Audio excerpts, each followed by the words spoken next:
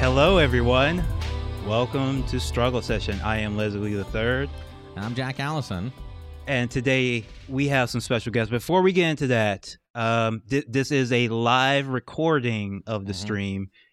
For our chatters in there, we will be ignoring you, sadly, except if you make any subs, we will be handing Taco a treat, and you will get to see Taco get his treat. We have that over here on our stream, but our special guests today, Phoenix and William from the Wine Cellar Podcast. Thank you so much for joining us. Wine Cellar Media is one of my favorite podcasts on the website outlets. Please subscribe to them. I've been telling people, subscribe to y'all because y'all pull out so much content, so much good content, so much smart and very, very funny content. Thank you so much for joining us today. Thanks for giving us a chance to talk some shit to different people. We're super glad to be here. Yeah, and y'all really do talk shit. Y'all have one of the best energy of any show out there. And please just tell people what your show is about if they haven't heard it. I started it as I wanted to do sort of hip hop atheist black comedy back in 2012. And yeah, I kind of... The world was not ready for that, I assume. No, still not the most popular program. And as I started covering more of the news, like some of that stuff was like, wait, this is not as funny. This is kind of serious. And I was like, you know what? I'll allow the anger side to happen naturally and still like deliberately do comedy. And then 2 years into it, Phoenix Kalita is tuned into the program, and I actually see her leaving comments on the live stream, and then she started calling in, and then from calling in, she became a regular guest to a co-host, and now we're a married couple searching to buy a house together. Wow, now that's a podcast success story. Now that is truly, yeah. Wow. Usually they'll end up that well. Usually don't end up that good. Yeah, that's nice. Yeah.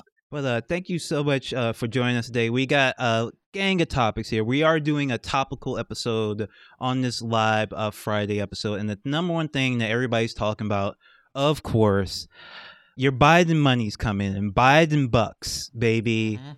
Up to $1,400 for individuals who did not make more than $75,000 in the fiscal year 2018 or 2019. Assuming if you're the type of person that files your taxes months and months early, then they'll base it on 2020. But if you're normal, then it is based on 2018 or 2019. So I first thing I guess we should ask is everybody, have y'all gotten the previous ones? Do you expect to get this one? Because the beautiful part of it is that they're already doing the victory lap for it, and absolutely positively no one knows if they're actually getting it or not. Right. Yeah, I can say for me, I got the $1,200. Although my wife didn't get the $1,200 because her identity got stolen. And no, I never received the $600, and I don't anticipate receiving the $1,400, not because of tax bracket issues, but just because, I don't know, I never got the $600. Yeah, for us, yes, our landlords did receive that stimulus. Oh, yes, of course. Yeah, I think we got something saying that we were supposed to get it, but I'm still looking for that $2,000. I believe someone told me I was going to get $2,000. If there were pictures of the check, that were posted even at some point. Yeah, and so I don't know. We'll see. I don't know that we're going to get everything we're supposed to. Well, I mean, obviously we're not going to get everything we're supposed to get because we're supposed to be getting the two, but even out of this, I don't know, what the fuck is this, like consolation prize check they're sending us? I don't think we're going to get all that either. Yeah, just give me my Chuck E. Cheese tokens with Harriet Tubman's face on them, whatever it is, just give it to me now. Damn it. Yeah, I mean, so at this point, I guess this, we talked about this. This was how it was talked about on Katie's show. So I'm stealing this, I think, from Ben Spielberg, which is that this bill is better than we can typically expect from the Democrats, and so we should say that this is better than the Democrats have given us in the past, and is maybe more than some people expected. However, it's also almost all temporary. And it is not nearly as much as people need. we're now a year into this pandemic. People have like not been able to work because of this pandemic. And so what we're going to get at the end of all this is $1,400. I guess there's something called the earned income tax credit that if people can figure out how that system works, you can get some sort of additional check. And $300 in UI expansion, unemployment insurance expansion, which is less than the $400 they were pitching, and less than the $600 expansion we got right at the start of the pandemic. But it will, I guess, not be taxed for $10,000 of it or something like that. I don't know. I've been seeing the way that this thing is being sold, as, by the Washington Post already is selling it as like having already reduced child poverty by 50%, which is, I mean, just the it's like Schrodinger's child poverty or something like that. Like simply by announcing it, these children are out of poverty. But even if I were to afford it, that it actually does reduce child poverty by 50%, it's all temporary. So what that says to me is that, in next year or in 2 years, we are planning to increase childhood poverty by another 100%. Yeah. We're gonna absolutely. It's a planned increase. We're gonna do a short-term decrease so that we can double up again in 1 or 2 years. I mean, it really does remind me of being sort of like the other side of that coin when like conservatives be like, well, how can poor people be poor? They have iPhones. And it's like, we're not buying iPhones every 3 months. But there really is that whole sort of like, well, don't buy an iPhone. You can afford a house. And it's like, you have to pay a mortgage for like decades on a house, right? Yeah. And also people are paying that mortgage on their iPhone. Right. That's the other thing is that it's like people are paying $50 a month on iPhone. Right. And it really is just that sort of the mentality that like, but once we give you a thing once, you're expected to just make it into like this sort of never ending money tree. But that really does, I think, speak to that sort of disconnect about like when you are born into money and you've lived in money and you've never been poor. Maybe that seems logical. That's not how it actually works in reality. This isn't. If people get a short-term child tax credit, they can use that time to learn to code, and then obviously they'll be rich forever. But then there's the other side of the class holes where it's like, was it Tennessee, Mississippi? They're kind of the same state where they want to put a tax on or take away women's right to braid each other's hair in their living rooms. Right. Yeah, Wow. so you're not allowed to pull yourself up by your bootstraps. And on that iPhone thing, I've had the same one since 2016, and I'm one of the rare people that has the same damn charge cord and it still works. Wow. Oh, See, now that's responsibility. That is actually taking responsibility for your property, that's basically like if you, bought a home and managed to upkeep, Yeah. It's the same thing. If you just stop buying iPhones and avocado toast, you wouldn't even need this stimulus. I know. As we go through a 3-month process to prove that we can pay an $800 mortgage after paying a $1,600 rent.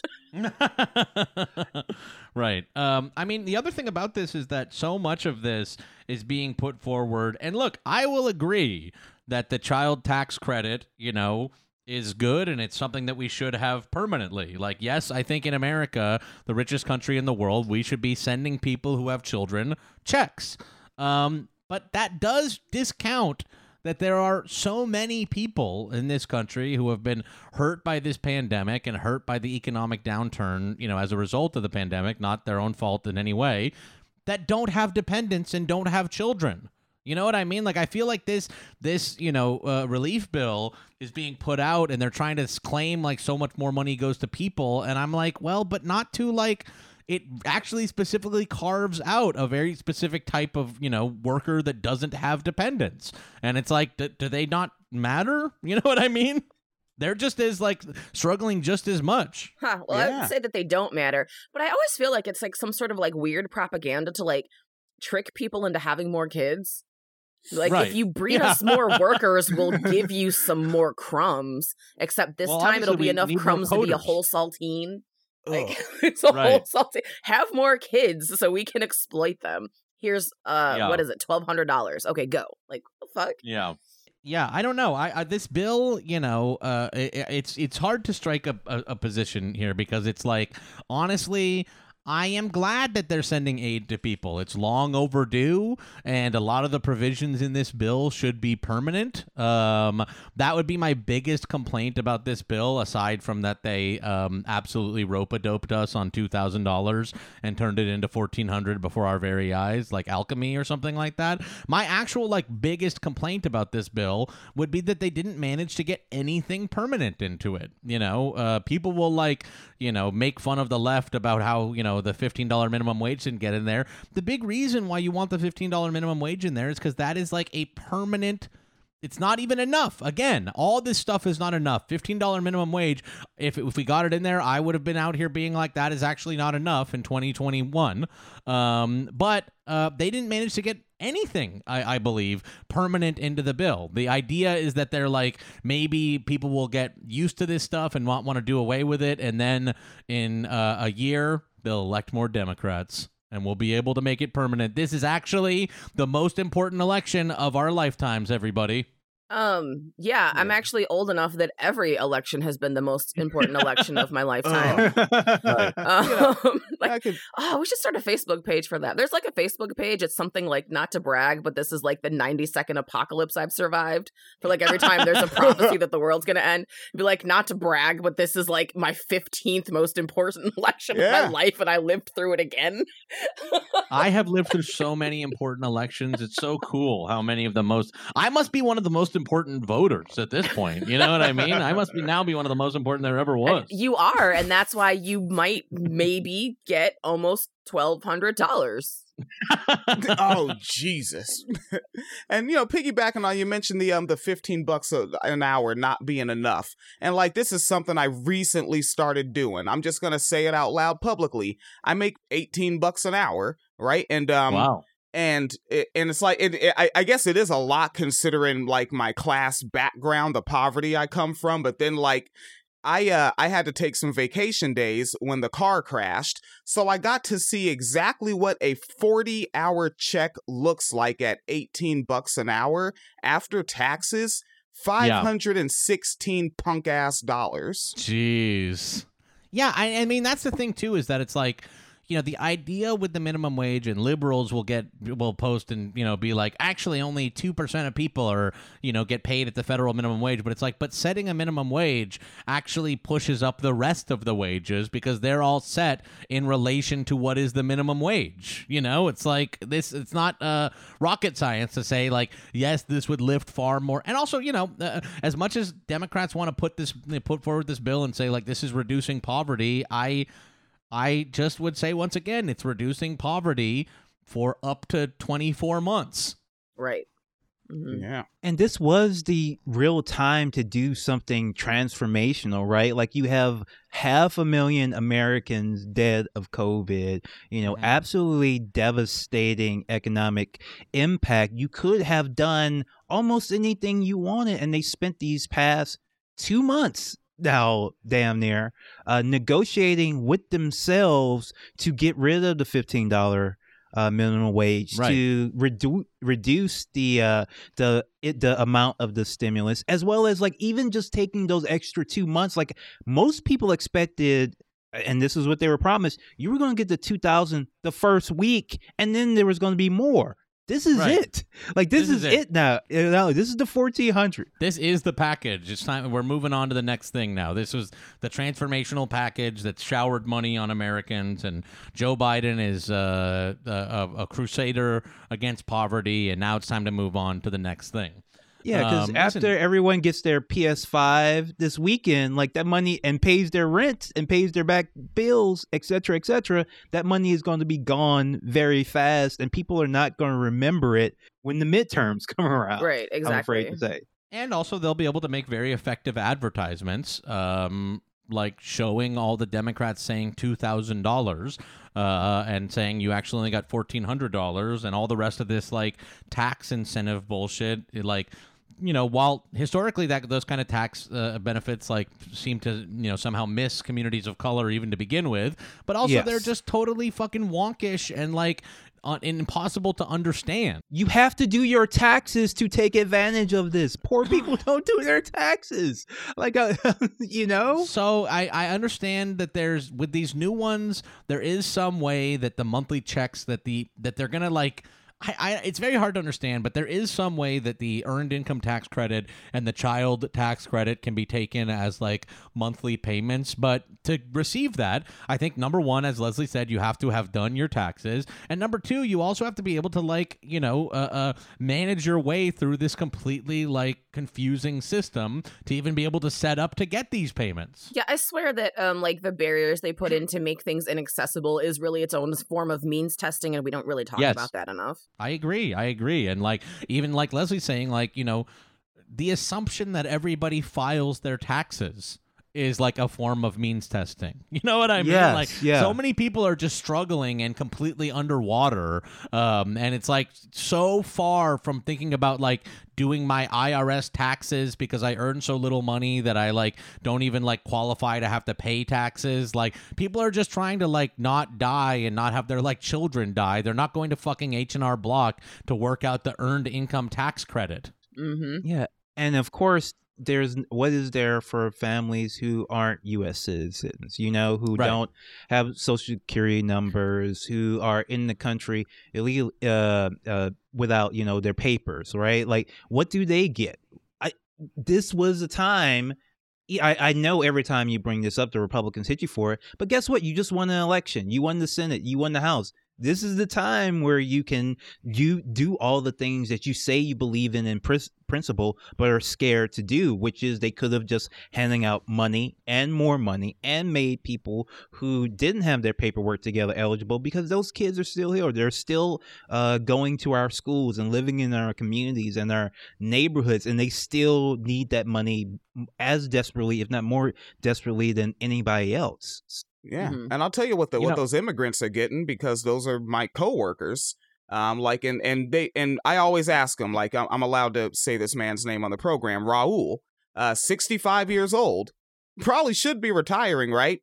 Nah, doesn't qualify for that. So he's one of the people that's actually happy about the mandatory 7-day work weeks, as are a lot of the brothers from Ethiopia. Jeez. Yeah, they like the mandatory 7-day work week because they don't even get these kind of checks and things that we get that already aren't enough for us. So they're like, yeah, I'm going to take all that overtime and work those ridiculous hours, take those 2 weeks of vacation throughout the whole year. And at 65, I'm not going to retire because I'm not done saving to retire. Jesus. Yeah. In the other factory, Ramon is 82 this year, still working. Good God. 82.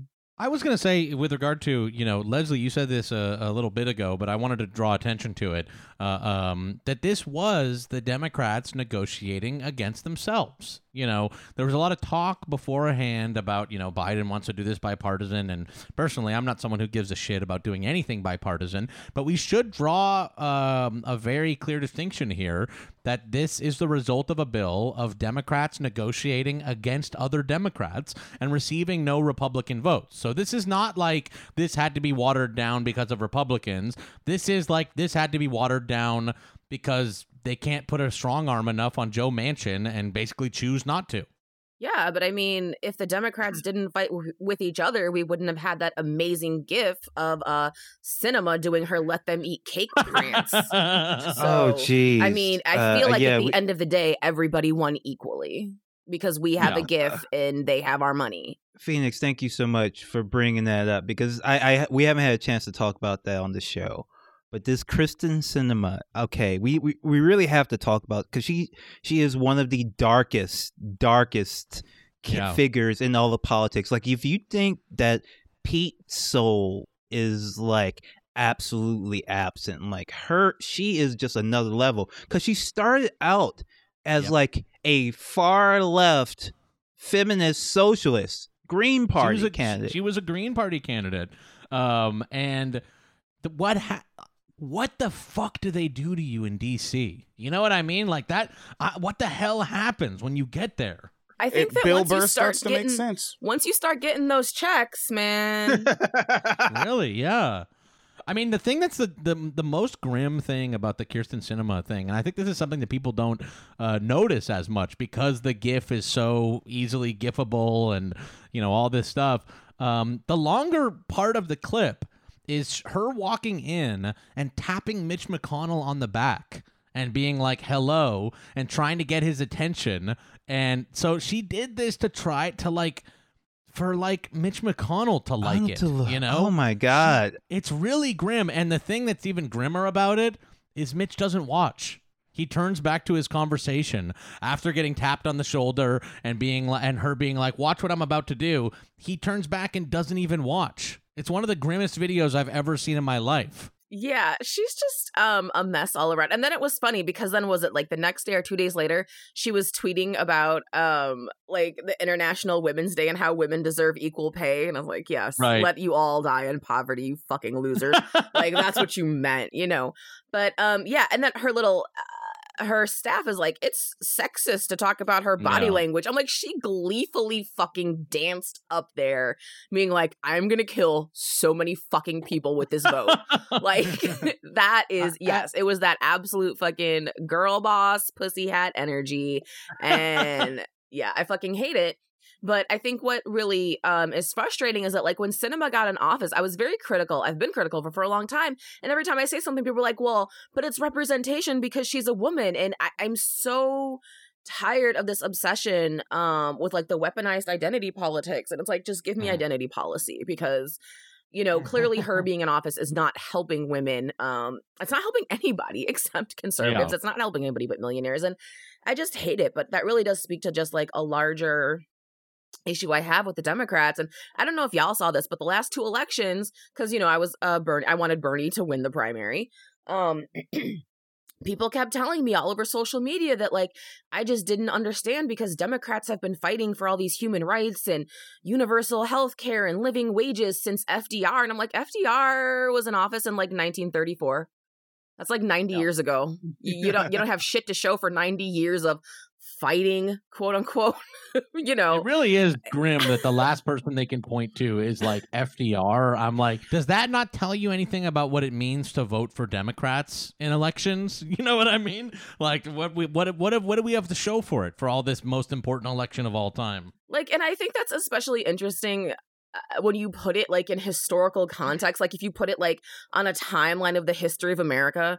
So like the guy who was your most famous like progressive hero was out of office before Martin Luther King Jr. was even known as an activist. Yeah. Like, how sad is that? Right. And there have been Democrats since then. And it's like, so what's the state of the world that we live in today? You know what I mean? Like, so what has the party done in all that time? Well, here's what I've seen the high-level wonks try to do. Is what they're trying to do, and I'm not joking about this, is they're trying to claim Nixon as the last great liberal progressive president. I swear to God, they're diving into like his bills and the legislation that passed under him. It's not like this is not a ridiculous argument. This isn't, especially in context. It's not a ridiculous argument, but that's what they're doing. Well, this is an argument that's an interesting one, and it's like it goes back to kind of like what Thomas Frank talks about in Listen Liberal, which is that Democrats can get away with more right-wing policy than conservatives can. Like Nixon, for being so hard right, was able to reestablish relations with China because he's such a conservative, and any Democrat would have faced like such huge pushback from all the Republicans and stopped it from happening. We are now seeing the same thing happen in reverse right now with the child prisons, the migrant children care overflow facilities that are Jack, being facilities that are being reopened under Biden that activists had successfully shut down under Trump. This is like an abject example of the opposite thing happening. Like liberals are able to get away with horrendous policy, like keeping children in inhumane conditions while we background check, anyone who lives in the states that they have a contact with. Those were shut down by activists, and they are now reopening. Mm-hmm. Yeah, I just forgot that term. one? To get people to just sort of agree to a thing.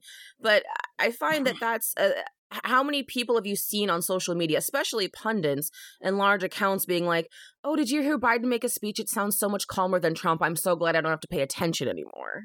Yes, that's the number one vibe that they were putting out, I have to say. Like, it's just that this feels like ASMR to me. I don't have to worry now. Like, and I feel like for a lot of them, it is actually literally true. Like, Trump was a disruption to their normal day-to-day lives where they kind of just let they handed it off to Obama and they didn't have to worry about it and they didn't have to think about it. And like, now that Biden is in office, they feel the same way and they're very open about it. Back to brunch. And that makes them even worse than when it was Obama, because god damn it, at least Obama sounded cool. Like, bullshit, like Biden sounds horrible. It shows how desperate they were to like not pay attention again, because Biden sounds like shit. Like, he can't remember the name of like the Pentagon and shit like that. You know what I mean? Like, come on.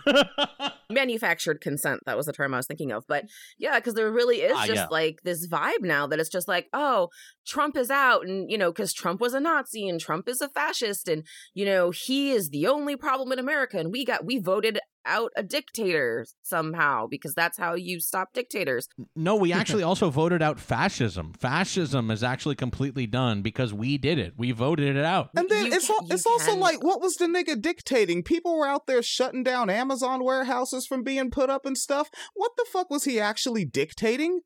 He wasn't. Right. He wasn't. But it's just easier to blame him than He was whatever. Dictating their timeline. He was dictating their timeline and their mental state. Yes. And the news, Yes. and the news that they had to watch on TV. Like, he was ruining their television shows, and that truly is the most important thing. He actually did. I actually do think Trump had a detrimental effect on TV. I don't think TV has ever been worse, if I'm being honest with you. So in that sense, I guess they are right. Like, this was like a form of aesthetic fascism where he loomed so large over even media and sitcoms and stuff that everything turned bad.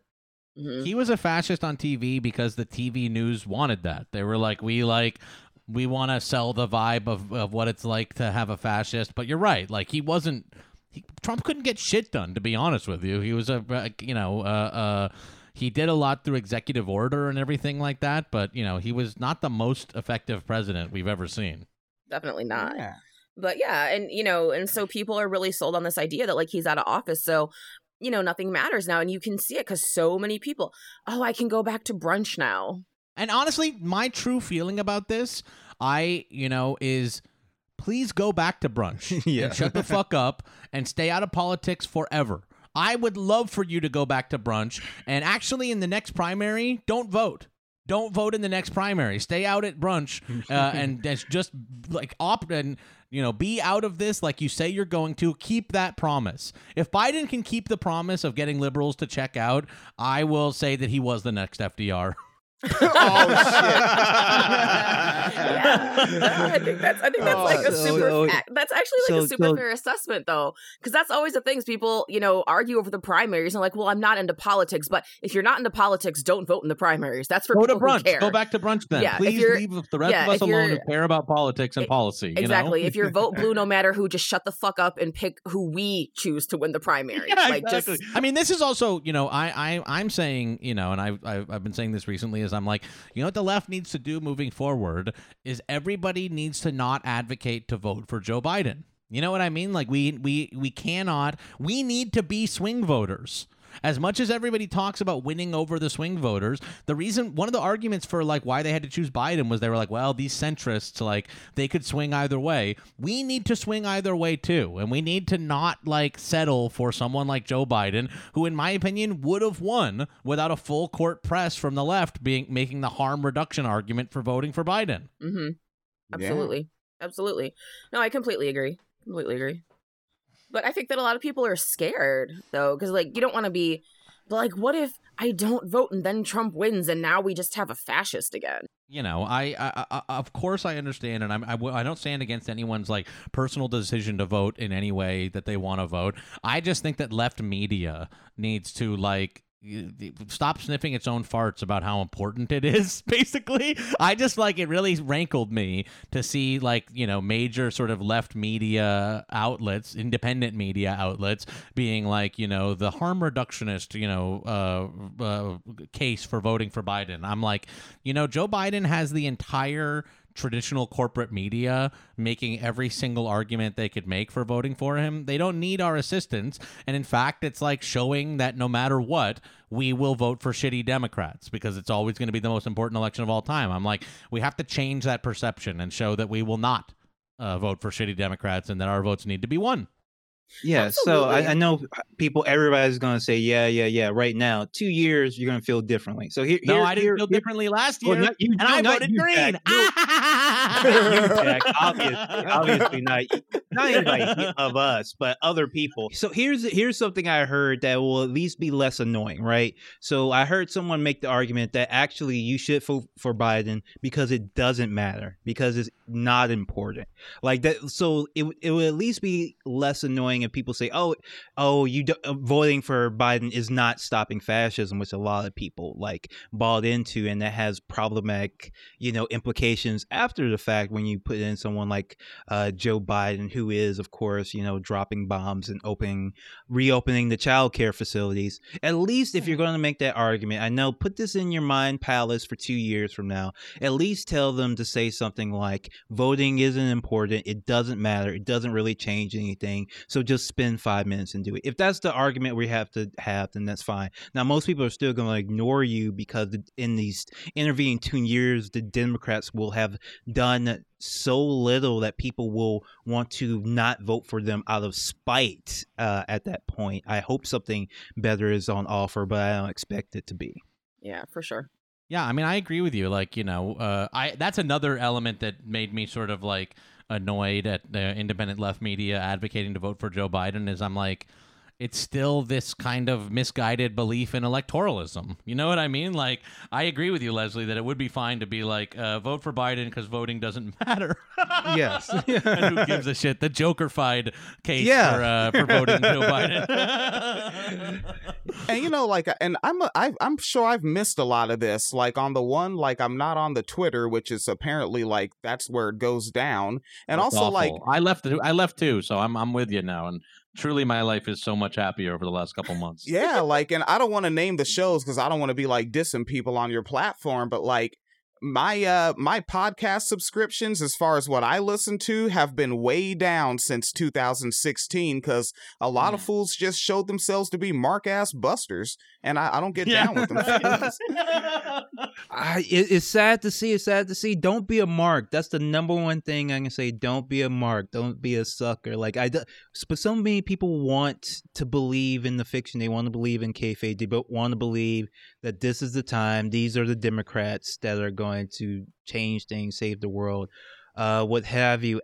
I don't know. Maybe it feels good, but I've always, I guess my thing is I watched pro wrestling when I was like being a John kid. Cena fan. Yeah, exactly. So I'm a smart mark now. If I'm going to cheer somebody, it's going to be at least with some ironic distance, like a Bernie Sanders. I get it. I get getting into it, but I don't get the true believers. I think that it's just like an amazing propaganda job, honestly, because I think people really feel like they're so helpless that they can't do shit on their own without electoral politics. Like on some level, there's like, but if we don't have the backing of elected officials, we can't win. And it's like, we should spend way more time talking about mutual aid because we have way more power than we realize. Like, and I think that there should definitely be more conversations around that sort of organizing, and that might maybe sort of like wake some folks up when it comes to being obsessed with the idea that electoral politics can save us in some way. Because when you start doing mutual aid, then that like that's when you really start realizing like, no, actually we have the fucking power. Fuck them niggas in DC, right? And so that's when it starts clicking, or at least for me, that is what helped a lot, was like, actually that like what we're doing is fucking badass. Like fuck whatever's happening, in the Capitol building. I completely agree with you. And I would even go so far as to say that it's like, we need the people that are elected so that we can win. I would say that maybe we're like not like maybe in America we're not going to win. You know what I mean? And so like mutual aid is the way to like help the people who are being harmed by what's happening in America. You know what I mean? Like it's like maybe like, you know, thinking about like, oh, the people in DC are going to come to save us. It's like there really are people every day who are in like deep amounts of pain and who are hurting because of neoliberal politics, you know, and like mutual aid is something that we can do to actually like, that's the way to fight back. It's like, I don't even know if it's the way to win, but it's the way to fight back. And it's the way to like actually make a change about all the things that you are pissed off about, even if it's like small and only in your community. It's the way to fight back against neoliberalism, which has, you know, basically, has sentenced all these people to die. You know what I mean? Like that is kind of what's at the core of neoliberalism is like there's a class that deserves to die out naturally. And so what we have to do is basically try to like allow those people not to die to fight neoliberalism. Absolutely. I think that that's like sort of just like a really sort of like lie that's been embedded, I think, again, like with the propaganda when it comes down to that is that we don't talk honestly about elected officials. We don't talk honestly about politicians. And so there's always a sort of assumption that even like, okay, so that policy didn't really work out and it turned out to be a really bad idea, but they probably didn't know that when they made it. They didn't have bad intentions. They weren't trying to hurt us on purpose. Yes, the fuck they were. They wanted you to die. Like that is what they wanted. And you need to like have that coming to Jesus moment with yourself to know that your elected officials do not give a fuck about you and will happily enact policy that will kill you. And that is intentional because they are sadists, because they want to maintain their power and where they are in their social hierarchy. They want to save their bank accounts. And I think a lot of people just aren't ready to acknowledge that because that is a very uncomfortable truth to have to sit with, to know that you're being told to go vote for somebody who will literally vote to murder you for being poor. Absolutely. And it is for being poor. It is like, it's not even, it's so much worse than that they're doing it because they hate you, which is at the core of so much like Republican policy is like, you know, in conservative policy is like, you know, trying to, you know, be out of hatred. They're doing it because they think it's like scientifically the correct thing to do. You know what I mean? They're doing it because it's like, you know, if you believe in the theory of capital and everything like that, that like this ultimately is the like proper way for the, you know, the tides of history to, they're doing it because they just don't care about you and they don't regard your humanity as real, you know? And I think that's also like a point where people get confused is because people assume that if you were to make a policy that's going to hurt me, it's because you hate me. No, you can just be incredibly apathetic to me and not see me as deserving of equal rights. So if my name falls on one side or the other of your like ledger sheet on your pros and cons list, that may or may not be the end of me. And it's not because you hate me as a person. It's just because you're trying to get the numbers where you want them. And I'm just a number. I would point to as an abject example of this. Everybody is talking about how this new bill will reduce child poverty by 50%. What that says to me is we are still okay with that 50% of children in poverty. You know what I mean? Like there's that, like that's actually a very shameful thing to admit, that we, the richest country in the world, even aside from the fact that it's only temporary, the fact that we are willing to admit like we did it, like millions and millions of children still can't eat. You know what I mean? Like, and there is the other side of that balance sheet, and the other side of that balance sheet is the 50% of children that are still going to be in poverty after this bill. Yeah, well, I think we saw that when Obamacare passed, right? And it was like a bunch of people like, well, I get healthcare now. It's like, yeah, but like 30 million people only 100 million, only 30 million people won't have healthcare. And it's like, okay, well, what about those 30 million? Fuck them. They don't exist. They came in on the wrong side. If they wanted to be taken seriously, they should have been on the other side of the ledger sheet. God damn it. Yeah, like they're on the wrong part of the Google Docs spreadsheet. Hey, Leslie, this job is cool, huh? I hate y'all. Shut the fuck up. Yes, exactly. We just let them talk. Love it. Just sit back and talk. Sorry. No. We were talking before. I was talking earlier on the show. We just sit back and let y'all do the hard, heavy lifting. I'm gonna reload the Patreon and see what that's like. Y'all keep knocking out that shift. Like, really, I am a propagandist, right? Propaganda's not a bad word. It just has a bad connotation because of right-wingers. And and this mutual aid deal, I'm sure I'm not the only one that is like in the audience right now, like, holy shit, this is interesting. Tell me more. And like with propaganda, you want to do like George Bush said, catapult it. Not just one episode or just one Twitter thread, maybe like every Monday, 10 minutes, right? Right? The Monday mutual aid program, 10 minutes, right? And get this, my brother right here and maybe Phoenix Calida and riff about it. Hey, this is an aspect of mutual aid you might want to know about. Whoop, whoop, whoop. And here's a couple links where you could read some articles. Bing, bang, 10 minutes, upload it. You know, and get folks into that and then get folks expecting it and then talking to their friends about it. Hey, check out this mutual aid shit because I don't know what the hell that is. And I think it's dope as hell hearing y'all riff about it. And now I want to tell someone about it. Yeah, in fact, I already reached out and I think that's a great idea. So let's do something because we are going to be from this time forward going live on Fridays. So yeah. Let's see what we can do. We already got a lot of people. Well, even the DSA Mutual Aid Steering Committee reached out. Kendall May, Hugh, maybe we might be able to get on this who we had on our show. So yeah, let's talk about this more. Let's talk about this a lot more. Absolutely. Yeah, we should talk about because I don't think a lot of people understand it.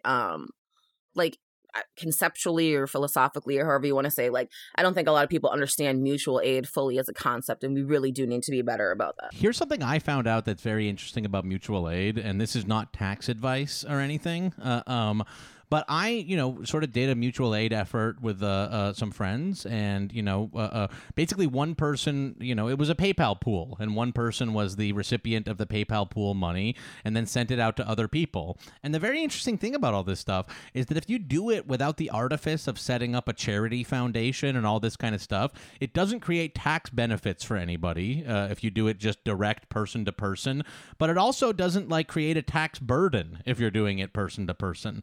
You can receive money and directly hand it out to other people, and it's actually far less complicated than setting up a full charity system or whatever, which really just in my mind made me feel more than ever that I'm like, wow, this whole charity system is like a bizarre artifice that's been set up to create beneficial tax scenarios for people, where you could literally just be handing money to people, and that does not create a beneficial tax scenario, but it also doesn't need to be taxed in any way. I'm just going to say this as somebody who actually works for a 501c3. It's a lot of it is absolutely neoliberal sham shit. Not the one I work for. We actually do organize. No, I'm serious. We're serious about street-based organizing.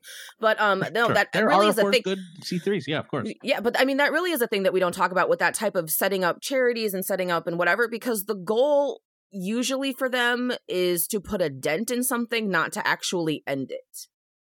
Right. And I think that that's an important distinction and people don't think about that. Right. Because you can have a charity and they'll be like, oh, we're going to feed people.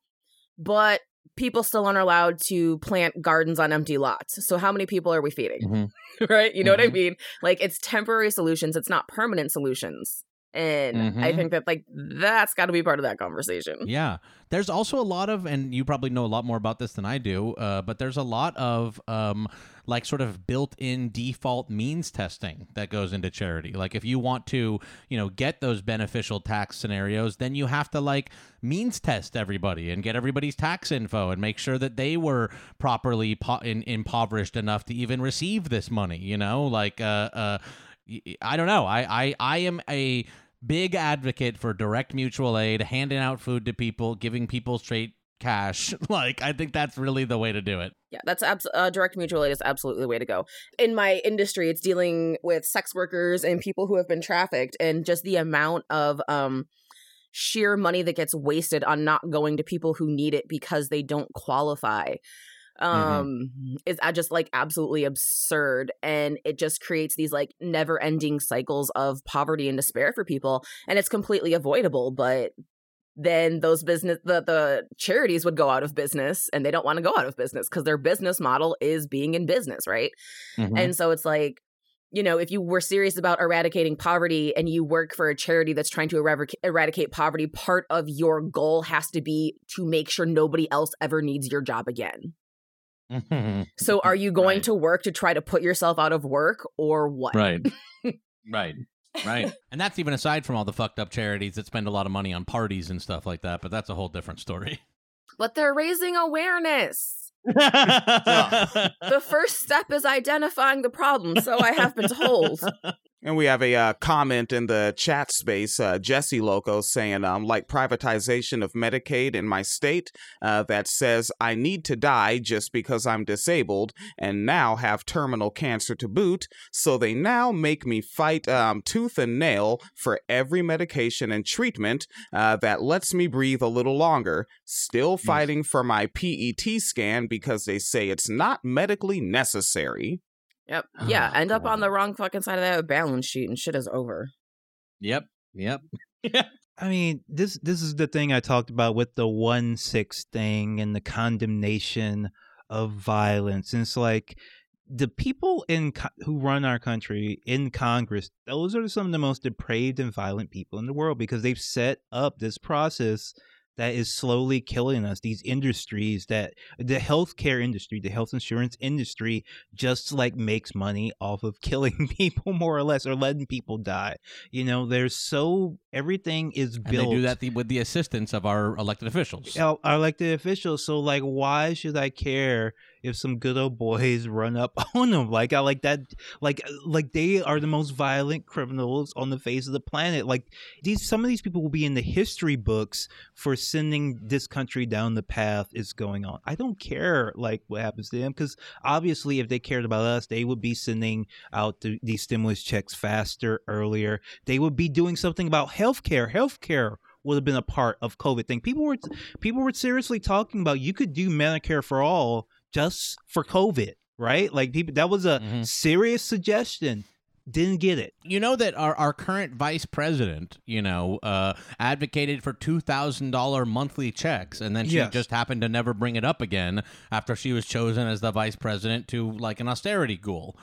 So it's like it's not like the people in power don't know or haven't at least like signaled that this would be useful stuff. They just don't have the political will to accomplish it. Yeah, pretty much. Or it's just not part of the job, right? They're just like, that's not what I get paid to do. I don't get paid to help your ass. And like, I'm right there with Leslie. Like, that was some wine cellar media shit you said right there. Like, I don't care. Like, oh, some Trumpanzees ran up in your office. Like, I'm out here in the streets with the Trumpanzees every day. Like, you just caught about 5 minutes of like me, like when we're looking for the house. The realtor showed us a house and the next door neighbor had a big old Trump flag over a nativity scene. Like, I'm not living next to that bastard.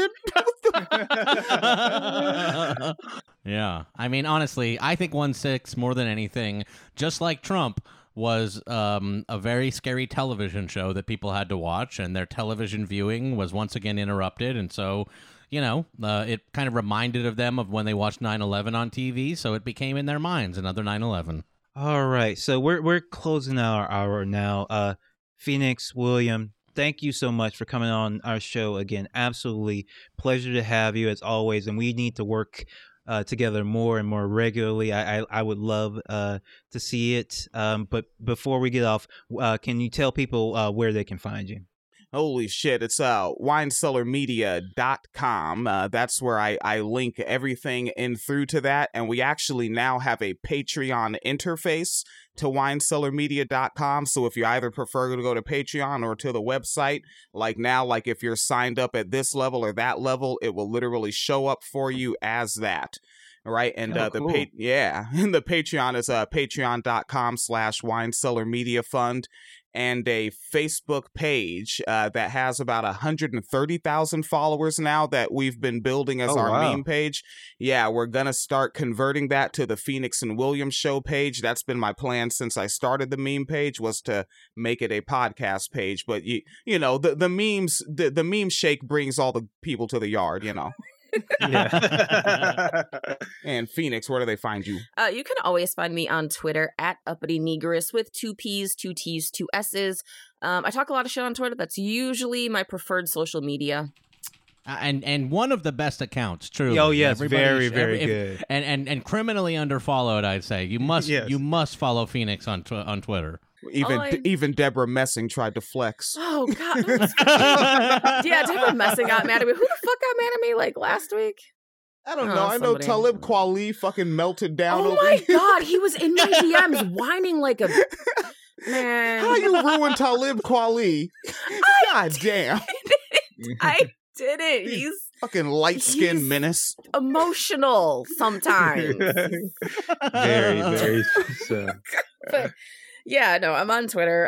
Yeah, you can find me on Twitter. I'm kind of sad that we don't have time to talk about the Nazis.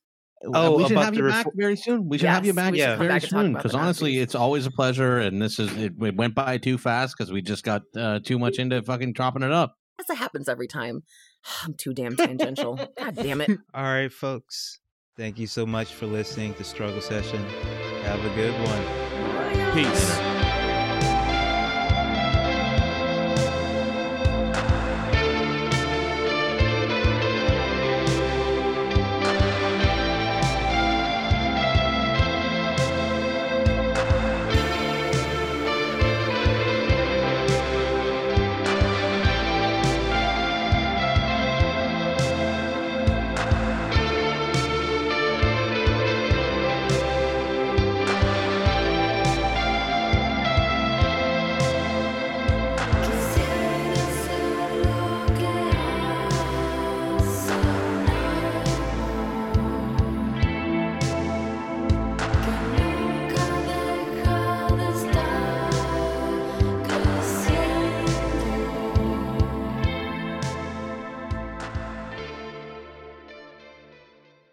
Like what you hear? Want to hear more? Check us out at patreon.com/struggle session or sesh.plus or strugglesession.substack.com for all our public episodes, commercial free, as well as hundreds of bonus episodes. Thank you to all our listeners for holding us down 5 years strong.